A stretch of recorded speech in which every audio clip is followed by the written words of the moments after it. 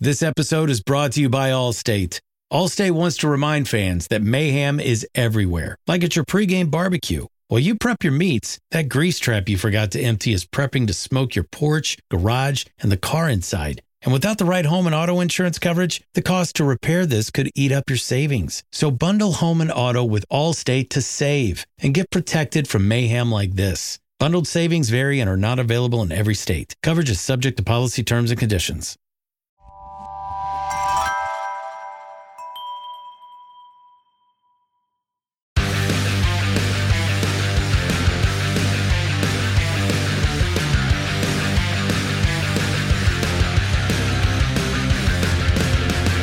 Hello everyone, welcome to Pit Pass Moto, the show that keeps you up to speed on the latest in motorcycling and brings the biggest names in the motorcycle industry right to you.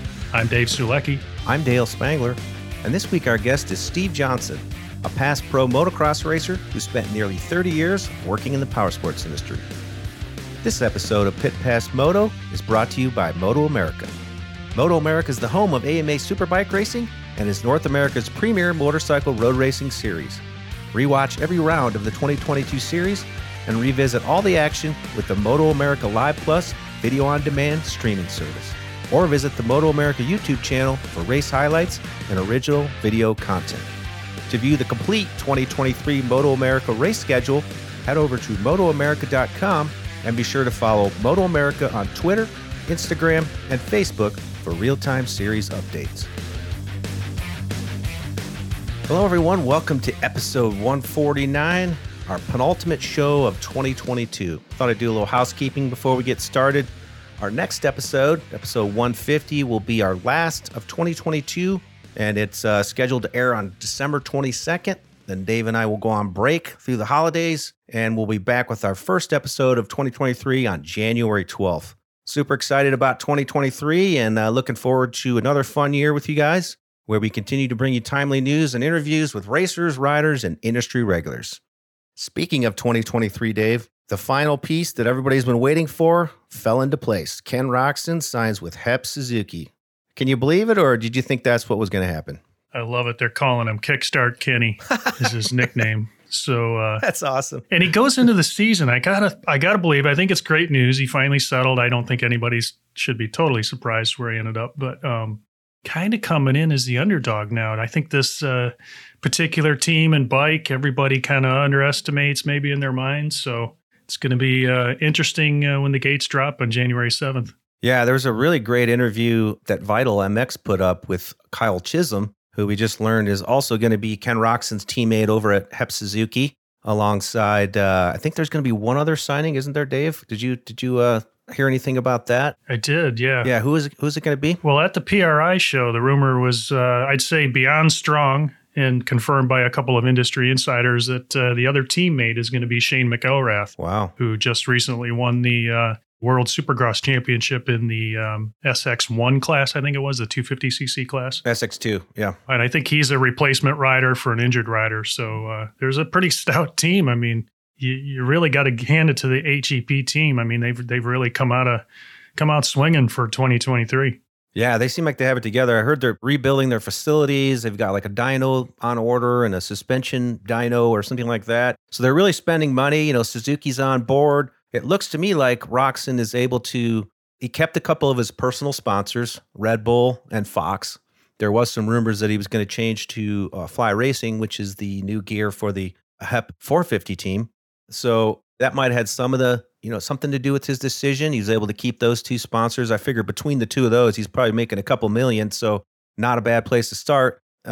But it seems like the bike's good. From the interview I watched with Kyle Chisholm, he helped set the bike up for Ken Roczen initially, and he seems to love the bike, minus the Kickstarter debate, which I think is kind of silly. Like some people were making some great points. Like if you look back not that long ago, there were bikes winning championships with Kickstarters on them, no problem, against bikes with electric start. So I don't think it's a big deal. They'll probably end up putting something on the bike anyways as kind of a backup. So I don't think it's a big deal at all. I think it's going to be amazing. The story's going to be so good. Looking forward to it. Yeah, and how much at the end of the day does the Kickstarter even matter? I mean, only in certain situations on the track, if something were to happen, stalls the bike, goes off the track, stalls the bike, whatever. that's the only time that really is a factor in the outcome of the race. If the rest of the bike is working and it's making Kenny happy, he's comfortable on it, that's half the battle. I mean, this sport is highly mental. Yep. If he's content and happy and comfortable, that's, as he's proven in that World Supercross series when he was super comfortable on that Honda, he was unstoppable. So it's all a mindset, and I think it definitely is working in his favor. I mean, it's good to know, and it's funny because it was exactly 30 days before the gate drop that he made his announcement of the signing. I thought that was kind of interesting timing. Oh, I didn't even put that together. Yeah, it was interesting timing, but we're looking forward to it, man. It's definitely added some drama and some good talking points as they kick off the season. Yeah, I kind of think the Kickstarter versus push button starter, it's almost like it's made the racers a little bit complacent. It's almost like they've lost their sense of urgency when they crash. I don't know, how many times have we seen recently where you just see a rider sitting on the bike, pushing the button, waiting for it to start? It's almost like, they kind of lose a little bit of that sense of urgency. So I don't know. I don't think it's a big deal. He seems to really like the bike. With this HEP opportunity also, if he wants to go World Supercross, he can. He has that opportunity since they're in both series now. I have a feeling he's probably going to stick to US Supercross and Super Motocross. I don't know. It's hard to say. Like we'll find out, but he's the new alpha on the team, which I think is something he was probably looking for too. He's going to be the focus. And so going to be a great program going forward. Awesome to see Suzuki back. Yeah, it'll be interesting to see, you mentioned World Supercross, which direction he's going to lean, because as I understand, this is a 1-year deal for Kenny. Yep. I don't know if there's an option for next year, but it sounds like it's a 1-year deal. So is he going to start out Supercross, start out outdoors, and then maybe kind of see how things are going? And because I know there are scheduling conflicts, and I know you wanted to talk about that with World Supercross and the outdoor motocross and the Super Motocross finals that are supposed to happen late in the year. Yeah. So on that note, last week, the World Supercross announced their provisional calendar, and it's comprised of 6 rounds in 6 countries across 4 continents. And according to their statement, they said they're just getting started. So 6 rounds in 2023, who knows? Maybe they'll go to 10 or something like that in 2024. But the 6 rounds will be visiting the United Kingdom, France, Southeast Asia, which is to be announced. I have a feeling it'll probably be someplace like Indonesia, Germany, Australia, and then the series makes one stop in North America, not the United States, but in Vancouver, Canada. So pretty good series. But as you mentioned, Dave, 3 of these dates conflict with either US motocross or MXGP. So I feel like that's going to limit some of the World Supercross riders making that decision. The opening round on July 1st conflicts with Redbud and the Lombok MXGP. So I don't know if there's any GP riders that wanted to race World Supercross 2, but that's going to certainly put a dampener on that. And then round 2 on July 22nd conflicts with Washougal and the MXGP of Flanders. And so, and then the third one is the German GP in October, and that conflicts with the SMX World Championship final. So it seems kind of funny that ended up landing on the exact same date as the SMX World Championship final.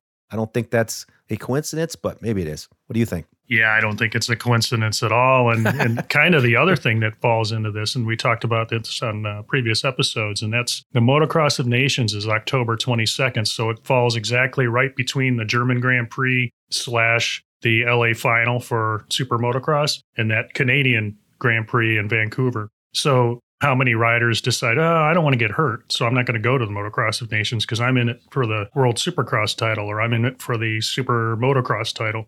My prediction is this World Supercross is going to draw the guys that aren't having a good season, sign up with a team and can get in. It gives them some life going into, late in the year. Are they going to get the premier riders? Are they going to get the top riders? I don't know. It doesn't look good to me just from my perspective, but mine's just one opinion on the subject. Yeah, I feel like on the SX1, it's probably going to be more senior riders. I'm going to use that term, air quotes, senior. But no, it seems like a guy like Kyle Chisholm, perfect example. He's a little later in his career. He might not necessarily want to race as much as he did, but he's going to race smarter, not harder. And so I think for a guy like him, it's it's a no-brainer. But for Ken Roczen, you just don't. I mean, which way is he going to go? I think he could probably make a lot of money off this World Supercross. But then if you start with the Supercross series and then to be a part of the Super Motocross finale, you have to race them outdoors. So it's kind of like they're throwing down the gauntlet. World Supercross is right now, and these riders are gonna, find out where the chips will fall next year and where these riders end up. So as always, we'll keep an eye on this subject. But more than anything, it looks like this series is really trying to become a true world championship and be on pretty much every continent, like Formula One. And so yeah, good for the sport. Good to see what's going to develop from this. Definitely got to keep our eyes on it because don't know which way it's going to go. And we've got a similar happening in the U.S. with the American Flat Track Series for 2023. Kind of want to know where it's going to go. They've announced a provisional schedule. It runs from March 9th through September 3rd, and it's a pretty packed schedule because they've got 5 mile events, 5 half-mile events, 4 short track events, and 3 TT events packed in there. And they're all kind of keyed off of other motorcycle events. A lot of them are related to things like Sturgis, for example, and Daytona Bike Week. So they've kind of synced those up with major events to try to draw people in. But they've got such a big change in the Twins class, the Premier class, that it's affecting what's going to roll out for next year. So 2022 was an experimental season for Flat Track where they were trying to merge the Super Twins class, which was the kind of unlimited type Twins racing.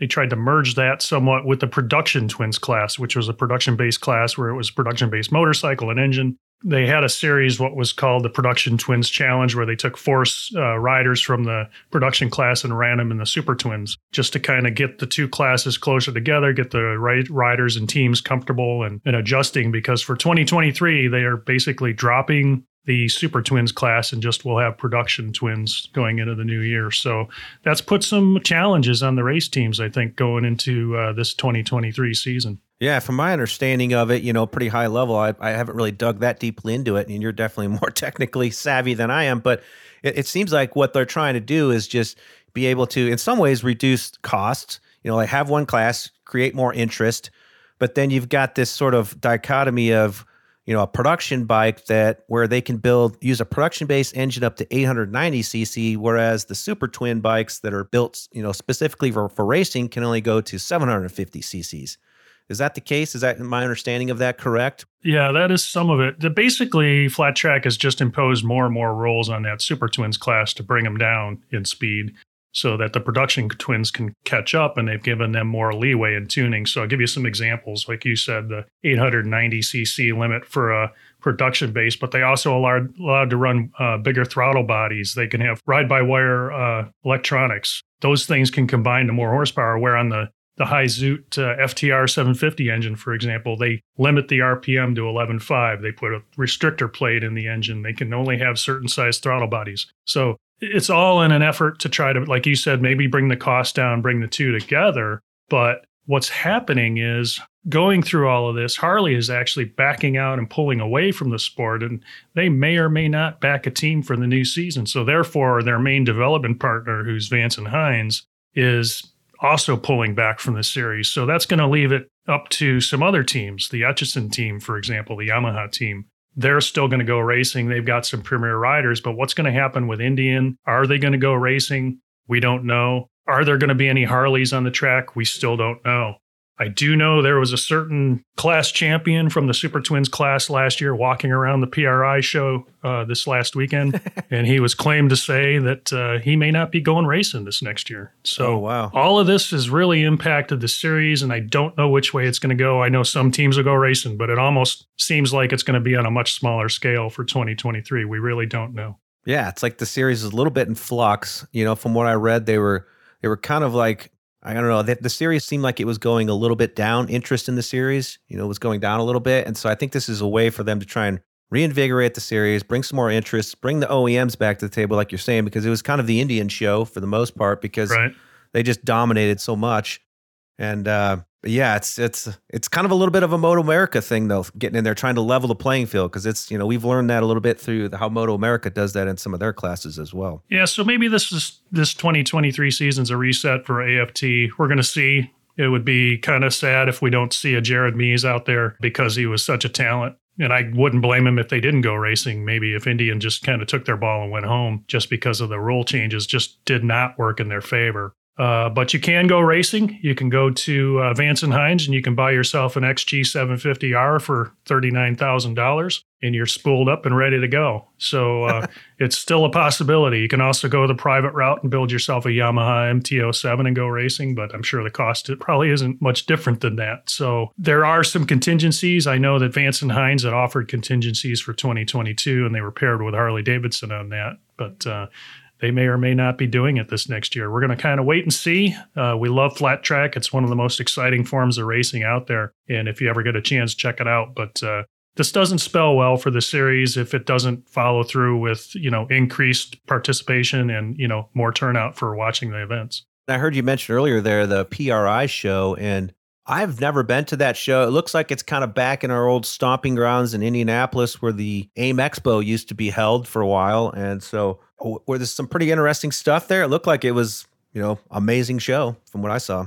Yeah, definitely by a mile. The PRI show, it's every year, usually in early December. It was December 8th through 10th in Indianapolis. What's that stand for? Performance Racing Industry. Yeah, okay. So they are actually the partner. They are the same ownership as the SEMA show, which is held in Las Vegas. Oh, okay. But this is more the hardcore technical side of the business, which is the engine builders for just possibly every form of racing that goes on in the United States. And what I've noticed over the years, because this is one of my favorite shows, being kind of a gearhead myself, that they are starting to cross over into power sports. You're seeing it more and more and more as you walk the floor and see the vendors that are attending. We see a lot of the same vendors that attend motorcycle-related trade shows, such as AIM. UTV primarily, more than two-wheel though? No.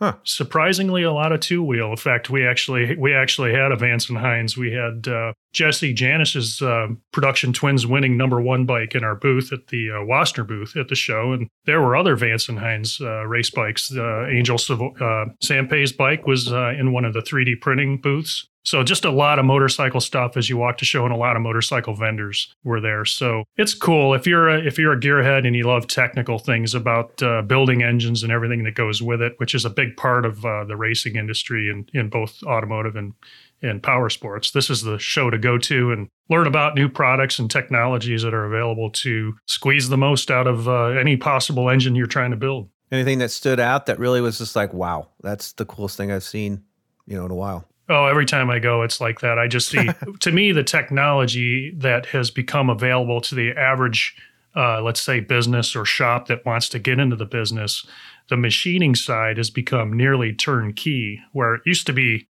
kind of a big barrier to get into because you had to have a lot of know-how and how to piece the things together. A lot of these machining manufacturers are now offering programs where they will analyze your product line and come up with business solutions and provide all of the information to get set up and running to the point where it's almost hands off. So to me, that's what's evolved in this industry, is just the technology on the machining side is grown in the last 10 years just tremendously. So I enjoy seeing that stuff because that's the kind of thing I do. And there's just loads of it there, and it just impresses me every year. Well, I think our guest that we have coming on here, Steve Johnson, he's one of those guys that I think he's very similar-minded as you and, very technical. And so that sounds like a place that he would have loved to have gone to during his period at Wiseco. You guys work together, so looking forward to catching up with our friend Steve here shortly.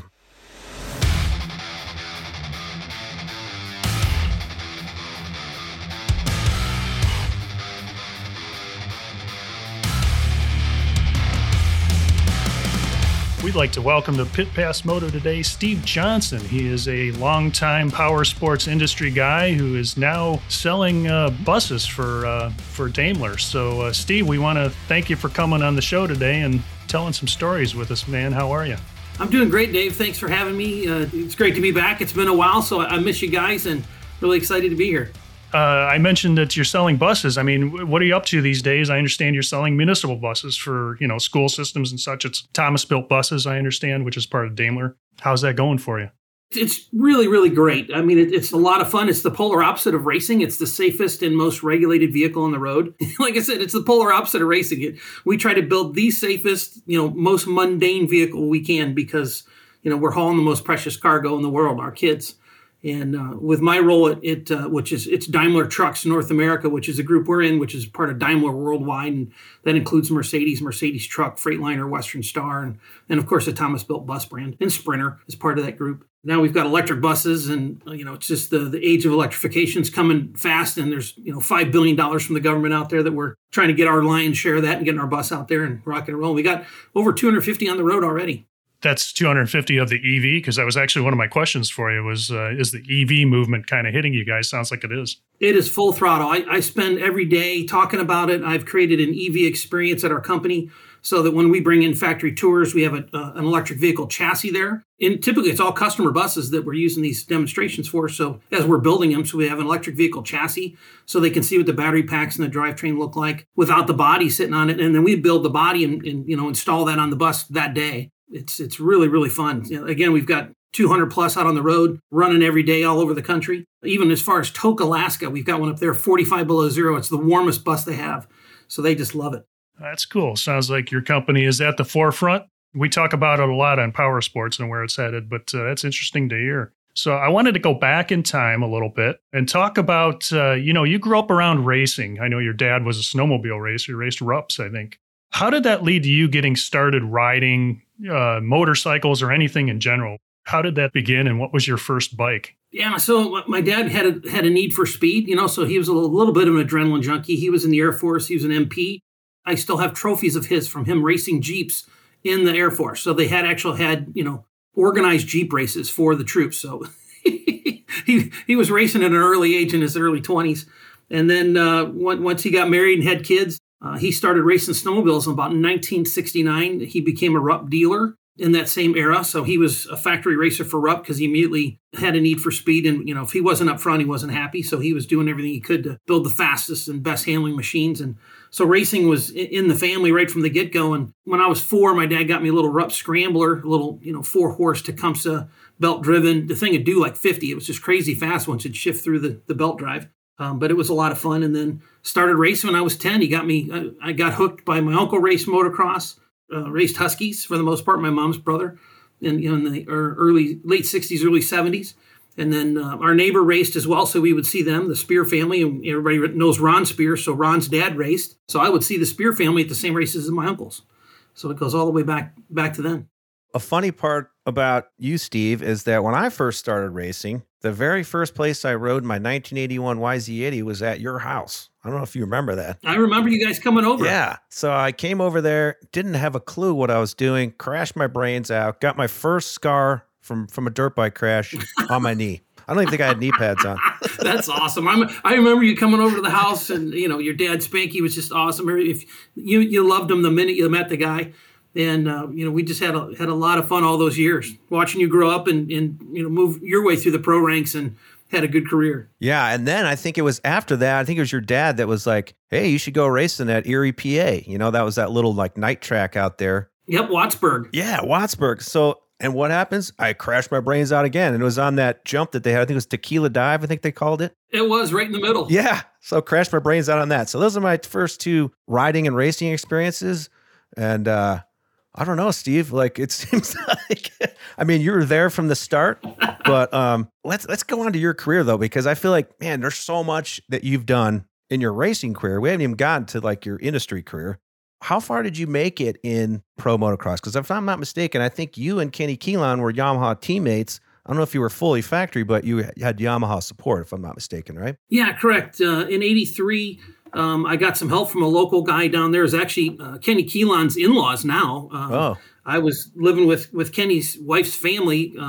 Renee's dad, which is Kenny's wife, Renee's dad started helping me with a couple of 1984 YZ 250s and gave me some support. And I went to my first national at Six Flags over Georgia when they had the national there. And my first pro moto, I got 9th place. Ricky Johnson was a huge contributor to that position for that race. He and I got 39 and 40th on the gate pick. I'll never forget that. He's like, dude, just come all the way to the outside with me and follow me. He says, when we hit that jump after the first turn, he goes, do not let off, and we will go. Regardless of where we're going to land, we'll be up front because we'll jump over top of everybody. He goes, I've already done it. I'm like, okay. so we did. So and then the second moto had running up front again and took a header. I might even have tangled with Bowen at one point as he was coming around to lap me, but still in the top 10 and broke my clutch lever off and all that. So I don't know where I ended up for the day, but my first moto was 9th. And I remember Larry Griffiths, who was running Team Yamaha at the time, he comes walking up. He's like, who the hell are you? I call nobody. Just had a good moto, but it was fun. Yeah, I think I tried to look you up in the RacerX vault. And what I saw, I don't know if this is the correct information, but I saw where you finished 11th at the 1984 High Point National. Was that your best overall outdoor finish? Best overall for sure. And I think I might have got 12th at Redbud and was running 7th at Millville and actually passed out in the second moto. I mean, I just overtrained. They said you were dehydrated, exhausted, all that. I woke up in the back of Fred Andrews' pickup truck on the way home. After you finished racing pro motocross, though, did you go onto the ATV side? I didn't even remember that you were a factory Yamaha ATV guy. Yeah, and just to touch on the Yamaha stuff a little bit, they gave me some bikes and parts after that first round at Six Flags over Georgia. Larry was just great, and High Point was definitely a good career race for me. And just being new to that whole thing, I definitely would have, in today's world where you've got a trainer and somebody to help you with your nutrition and all that stuff, that could have been a much different world. But Jeff Bell, my best friend and travel mechanic, he and I were just winging it. And figuring out as we went, but it was fun. So after, racing pro motocross as long as I could, well, Kenny Keelan and I were racing the Winter Series after the 84 season. And Yamaha said, hey, we'd like to send you guys to Brazil and race for factory Yamaha there, full factory ride, box van, mechanics, house, the whole 9 yards. And we're like, oh, hell yeah, we're in. So they were going to send Kenny and I, because we already traveled together and rode and trained together every day. And he really helped push me, to get me into the pro level ranks for sure. Without Kenny, mentoring me that whole time, I would have taken much, much longer, probably another year or two to even get in the top 20, let alone the top 10. Because Kenny was a top 10 guy every weekend. So racing with somebody that's that, even an outdoor national winner. So racing with somebody with that caliber of speed, it's just going to rub off and, learn things. And I think from racing, and maybe even before those Yamaha years, you were always closely connected and associated to the Wiseco brand. I always remember your Suzukis were painted red and black and white, and they had Wiseco on the tank. That was maybe back in 81. I'm going back probably a few years before the Yamaha deal. But how did that lead to you kind of segueing into the industry? Because you were racing and you knew the company well. Is that how the connection kind of came about? Yeah. My dad raced for Wiseco. He raced against, the Andersons and Kips, ice ovals. So they all knew each other. They sponsored my dad racing. So when I got on a bike, they said, all right, well, we're just going to put Wiseco stickers on your bike and you'll be a test dummy for us in the dirt bike market, which I was. Tom Kipp Sr. was actually hand grinding pistons for me to, get shapes dialed in. And my dad was constantly taking the bikes apart and sending stuff back to those guys. And in the early days, I actually acquired the nickname of Seizco. So, we were either up front or seized it up, one or the other.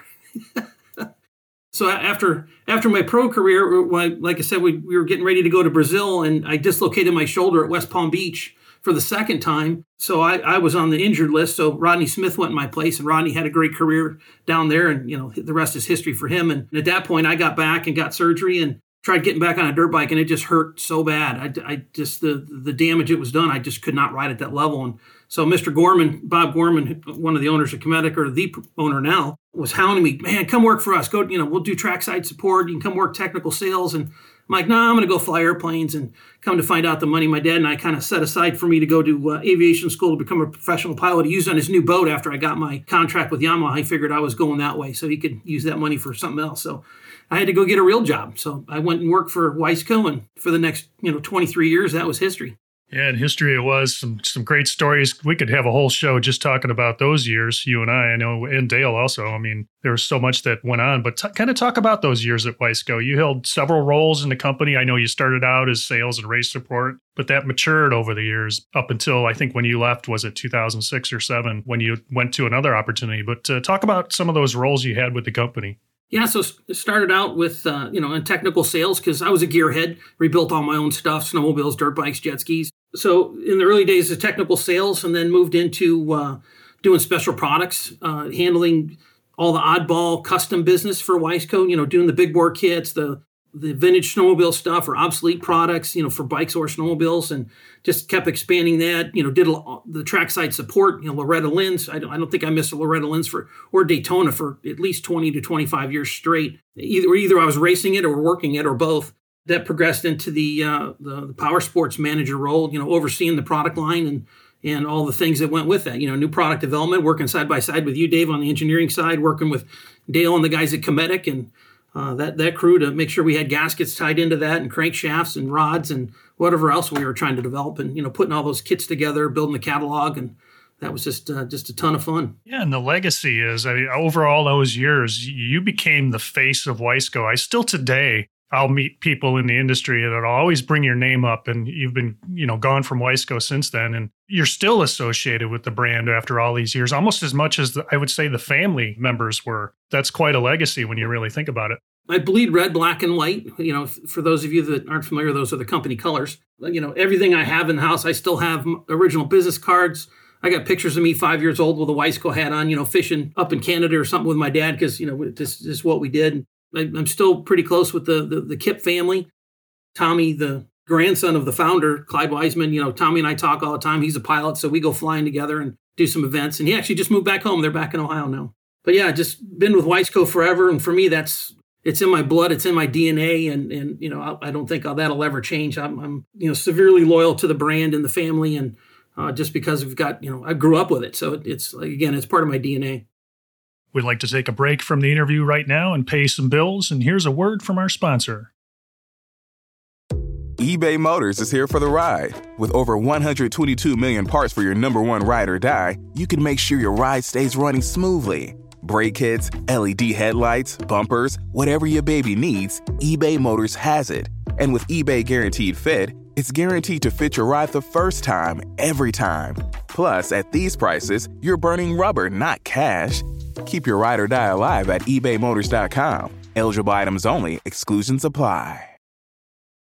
Eventually, that led to your next role that you took on. I know you took some schooling and you had an opportunity to go south to some better weather out of Ohio, and that turned into a pretty good opportunity for you. It did, and really it was more out of keeping my wife happy and staying married than it was an opportunity. She's like, I am not spending another winter in Cleveland, Ohio, so I'm moving with you or without you, so find a job. I'm like, honey, you realize I have the best job in the world, right? I get paid to ride motorcycles all over the planet, and I've got friends, for the last 30 years in this industry, and she's like, I can't do it. I just can't stay here. So Jim Zaretich, who was our president at Wiseco previously, and Jim had worked at Wiseco for 21 years and, worked his way up through manufacturing and with the Dover organization as well. And Jim was the president at CV Products, which was one of our primarily automotive distributors, really just north of Charlotte, North Carolina, just south of Greensboro where we live. And, I said to Jim, hey, the wife wants to get out of Ohio. He goes, dude, I get it. We love it here. And I said, have you got any openings that I might be able to fit into with your organization? And he says, yeah, man, that'd be great. Come on down. So we did. And Jim, put me at the head of his power sports division. And we actually grew that, the valve train and our own line air filters and batteries. And it just kept expanding our own portfolio in addition to distributing other brands like braking and the CV4 hoses with our own brand with that. And then they actually had me start to do the automotive side of the business as well as the sales director for the company. So I oversaw power sports and automotive up until the last days there. Once the company changed ownership in 2014, I think it was, that the new owner came in, and he pretty much cleaned house from the CFO on down. And CV Products does not exist anymore, so he wasn't quite as smart as he thought he was. Well, that's a bummer. Yeah, for sure. A lot of great people. Seems to happen a lot these days. That's just the way it is. But to back up a little bit, Steve, about to your Wiseco days, and something I was thinking about the last couple of years, I've thought about this numerous times, but I don't know if you knew this, but to me, you were definitely, in a lot of ways, a mentor to me. My first job at Cometic Gasket, I was just a dirt bike racer, didn't really know what I was doing. They hired me to be a draftsman. I asked if I could do some marketing, and so they let me. And so what did I do? I went to the races, and I did what Steve did. If Steve put up a tent and a table, that's what I did. And so I feel like I owe you thanks for that. I want to say thanks, because I probably wouldn't be in this industry without that. Whether it was Loretta Lynn's, High Point, Steel City, like with Cometic Gasket, I was set up, and like I said, I did what Steve did. So just wanted to give you some accolades for that. Well, and I've seen you say that before, Dale. So thank you so much. And it always makes me smile. And I think you'd said it a few years back, and I think I sent you a text or reached out to you through email and just said thanks for the kudos there. And man, I love you like family, and I'm excited, all the stuff you got going on. And, I've watched your career with Dirt Buzz and your years at Western Power Sports and all that, and Cometic as well. And just doing all that stuff. I mean, how much fun did we have going to the races? You and Dave and I. Too much. In Neely, all the races we hit and the insanity that went down that we can't talk about. Otherwise, we'd be implicating ourselves in illegal activity. Definitely. There's a couple that just came to mind to me. I'm going to hit the mute button. Yeah, I can't tell that story. Plausible deniability, Dave. I didn't hear a thing. What are you talking about? Exactly. Well, so on that, though, you're talking about, so you went to CV Products, as Dave mentioned, And then you made, like, this is what really kind of blew me away. You switched industries completely. And I guess now that makes more sense because CV went away.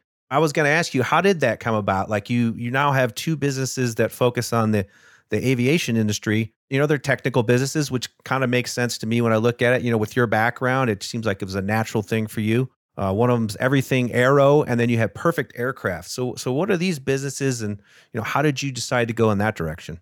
So Perfect Aircraft is and was a detailing company that my nephew started fresh out of college. So he was doing that in the summertime when he wasn't going to school. So he came down here and finished a couple courses at the local college and spent the summer with me. And we were talking about it. And he went back up and graduated from Kent State University with a business degree. And he's like, man, what do you think about starting an aviation detailing company in North Carolina? I go, dude, I know all the NASCAR teams. I know a lot of the pilots. I can get you started in there pretty quickly just because of all the guys that I've met through that industry that are dirt bikers, that are pilots. Jimmy Johnson's pilot, he's a great guy. Kelly Hudson and some of the other pilots for Hendricks and so forth. And, just a great group of guys. I said, we've got 3 major airports within an hour and a half of Greensboro, in addition to the volume of Greensboro alone. And I said, so this would be a great place to start. So he's like, all right. So he came down here, started out on his own, and then the demise of CV Products started to happen. And so I had some free time on my hands. I said, hey, how'd you like some help? He's like, that'd be great. So I jumped in with him for about 2.5 years and helped him get the company up and going. And we got a ton of clients and built a great little business. We acquired the Honda Jet account, Swift Air, which has got a huge fleet, Old Dominion Trucking, which you see their trucks everywhere. They had 3 aircraft. That was all the gold we needed, for anyone in North Carolina. And then getting Hendricks on board and some of the other teams. It was a great business. My nephew actually sold it a couple years ago and just did fantastic. He killed it. So that's kind of how I ended up in the aviation world. So for me, with Everything Aero, so Perfect Aircraft is no longer, it got sold, it's got new names. Actually, the Carlisle Group, which you guys are probably familiar with, because I think they own some power sports companies somewhere along the lines. They're the ones that bought it and have changed the names and even merged even more detailing companies into that group. So Everything Aero I've had since 2008, really, since I got down here. And when we got the lithium battery project with Chris Hackle and the guys at Millennium that started Ballistic, we were on the backside of that. They brought me this little battery at the dealer show, and I was like, oh my God, what is that? And they're like, that's what we're running in the factory of Aprilia bikes. I'm like, that is just too cool. I said, I want one for CV4 and I want one for whatever my own brand is going to be, which turned out to be Aerovolts. So I still have that going, and it just chugs along and, does a nice little business, and it's a lot of fun and gets me into air shows, gets me an excuse to get out there and hang out with all the flying people. So what would you say the allure of aviation is for you? Because it seems like there's some kind of connection there. It must be, is it similar to riding? Because it seems like there's a lot of moto guys. Bob Hanna comes to mind, of course, pilot. What is it about aviation that really kind of pulled you in? Well, it's the adrenaline of it. It's extremely tenacious, and the rules and regulations are probably the biggest pain in the butt to learn all that. I mean, the book is like 4 inches thick that you got to memorize. Just the rules and regs. The flying part is, I would say, relatively easy from that aspect, for a dirt biker, because we're so 3-dimensional, because we have to fly a motorcycle and we understand how inertia works and all that. So most motocrossers are intuitively good pilots for the most part.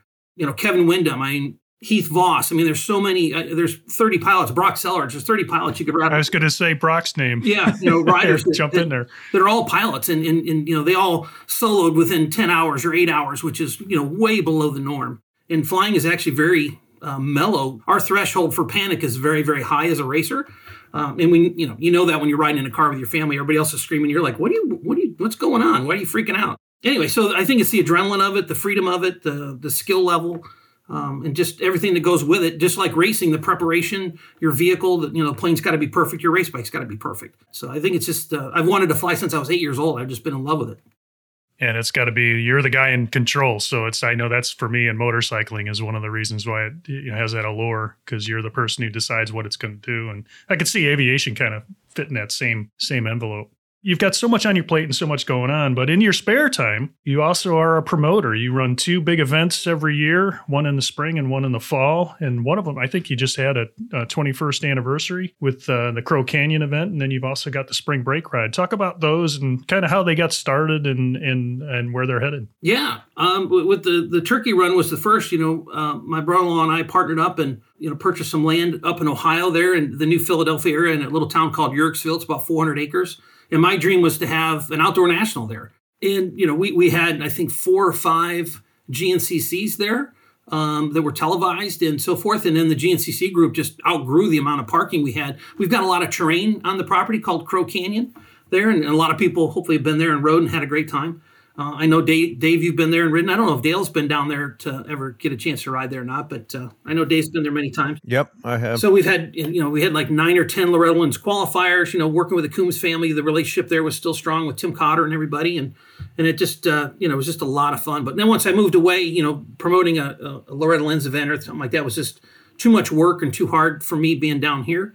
And then we leased the land to the club down there, and they do a great job of, putting on some events. They helped me with the turkey run, which the group from the club down there, just I couldn't do without them for sure. They make it all happen for us, which is awesome. So big kudos to Jeff Ricker and Tom Coffey and Chuck and Jeff's son Chase. From the E-Rock series, they do all the sign up and registration for us, and then we bring the KTM guys out, and we have Yamaha there, and Sherco's been there. We're hoping to get Gas this year, and so yeah, we actually celebrated our 20th anniversary of that event, the turkey run. So it all started with like 8 of us. Chris Bollinger, who was at Wiseco at one point, one of the engineers there, and John Eric Burleson, myself, Keith Engel, some local guys. It was like 8 of us and some other friends. We deep fried some turkeys. And, so the next year we had like 25, and then it was 50, and then it was 100 and something. And then I started talking to Mark Hunt. Mark was working for KTM. I said, hey, Mark, why don't you bring some bikes out for these guys you ride from the dealer, so people can get a chance to demo a KTM and just see how good they are. Because I loved mine.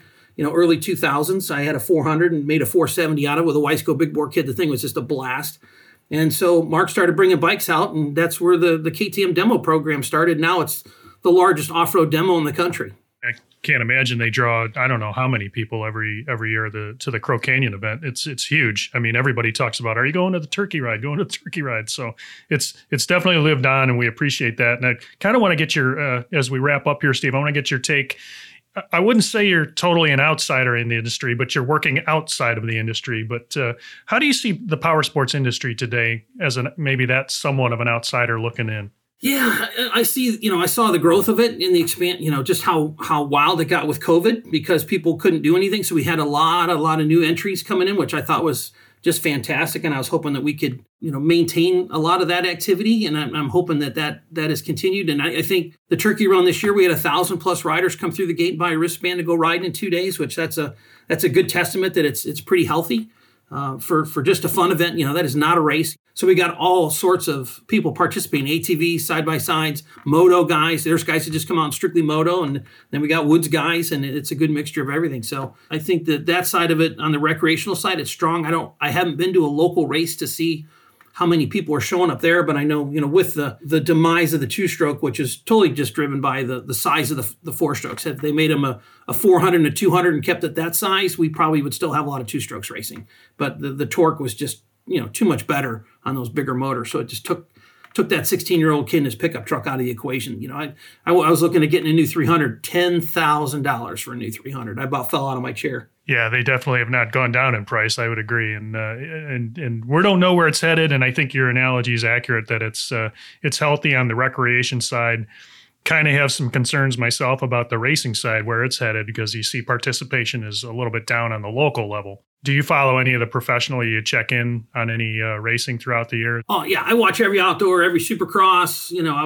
I'm a Ken Roczen fan. Just mainly just from the heart of that guy and what he's overcome with his injuries. The fact that he even wants to get out of bed and race just blows my mind. You following the Roczen drama that's been going on? Yeah. So okay. He's signed with Suzuki, and I'm excited for him because he's won his championships on Suzukis. He came to the USA on a Suzuki, I think, with Jeff Cernick brought him over. So yeah, so I watch all the local races or the pro Supercross and outdoors, and so I won't miss any of those. And I try to show up at one when they had Muddy Creek. I'd go to that one every year because it was that was the closest one for me. Yeah, and I don't know what the next closest one's going to be. Maybe Atlanta Supercross might be not too far because I don't think they do the Charlotte event anymore. We wanted to go to that Atlanta race, and I might make it down for that. So that would be a fun one because it's Atlanta Motor Speedway, not the stadium. Gotcha. Well, definitely I hope you get out to one and stay in touch with the industry. And as we wrap up today, is there anybody you want to give shout outs to? Yeah, thanks. Just all our sponsors, Wiseco and Cometic. Cometic's been with us, since day one at both of my events. The spring break ride will be May 6th and 7th up at Brushy Mountain Motorsports Park. And I think you've been there before, Dave. It's a pretty epic place to ride. If it's got a motocross track, but it's really not geared for moto. It's primarily an off-road park, but 2,000 acres roughly of single track and ATV and side-by-side trails. So whatever you bring there, you're good to go at all different levels. You can scare the hell out of yourself or ride the bunny trails and just have a great time with your family either way. 60 helmets. The list goes on and on of people that have supported us. Klotz and Moose. Moose has been with us since day one. And gosh, it's just, just great companies that we've worked with. And they've really taken good care of us. Also, I just, with the Aerovolts batteries that I have for the airplanes, I'm launching a sister company called Motovolts. It's Motovolts with an S at the end instead of a Z. So keep an eye out for that new website coming out and a new product line that'll get me back into the power sports industry, maybe into some distribution at some point. Let's hope so. The industry misses you, Steve, and they'd welcome you back with open arms, no doubt. And man, we really appreciate you taking some time and coming on today and telling your story. We're Steve Johnson fans for sure. We should definitely do this again and tell some more stories. Maybe we'll keep them PG. Even though we are a podcast, we could probably get away with it. We've got our reputations to protect, so absolutely. We'll change the names to protect the innocent for sure. Right. All right, man. Thanks for your time, and we really appreciate you coming on. Thanks, guys. I really enjoyed it. Thank you so much, and you guys take care, and I really appreciate the time today. It was awesome.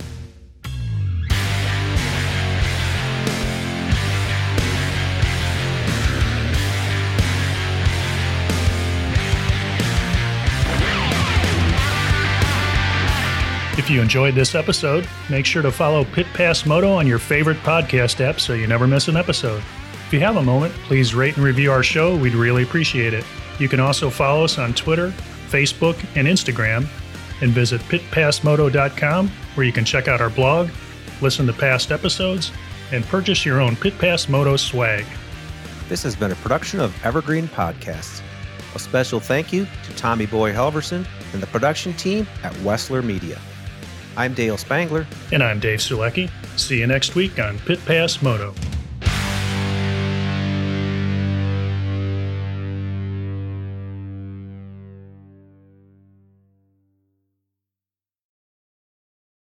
Without the ones like you, who work tirelessly to keep things running, everything would suddenly stop. Hospitals, factories, schools, and power plants, they all depend on you. No matter the weather, emergency, or time of day, you're the ones who get it done. At Grainger, we're here for you with professional-grade industrial supplies. Count on real-time product availability and fast delivery. Call, click Grainger.com, or just stop by. Grainger, for the ones who get it done.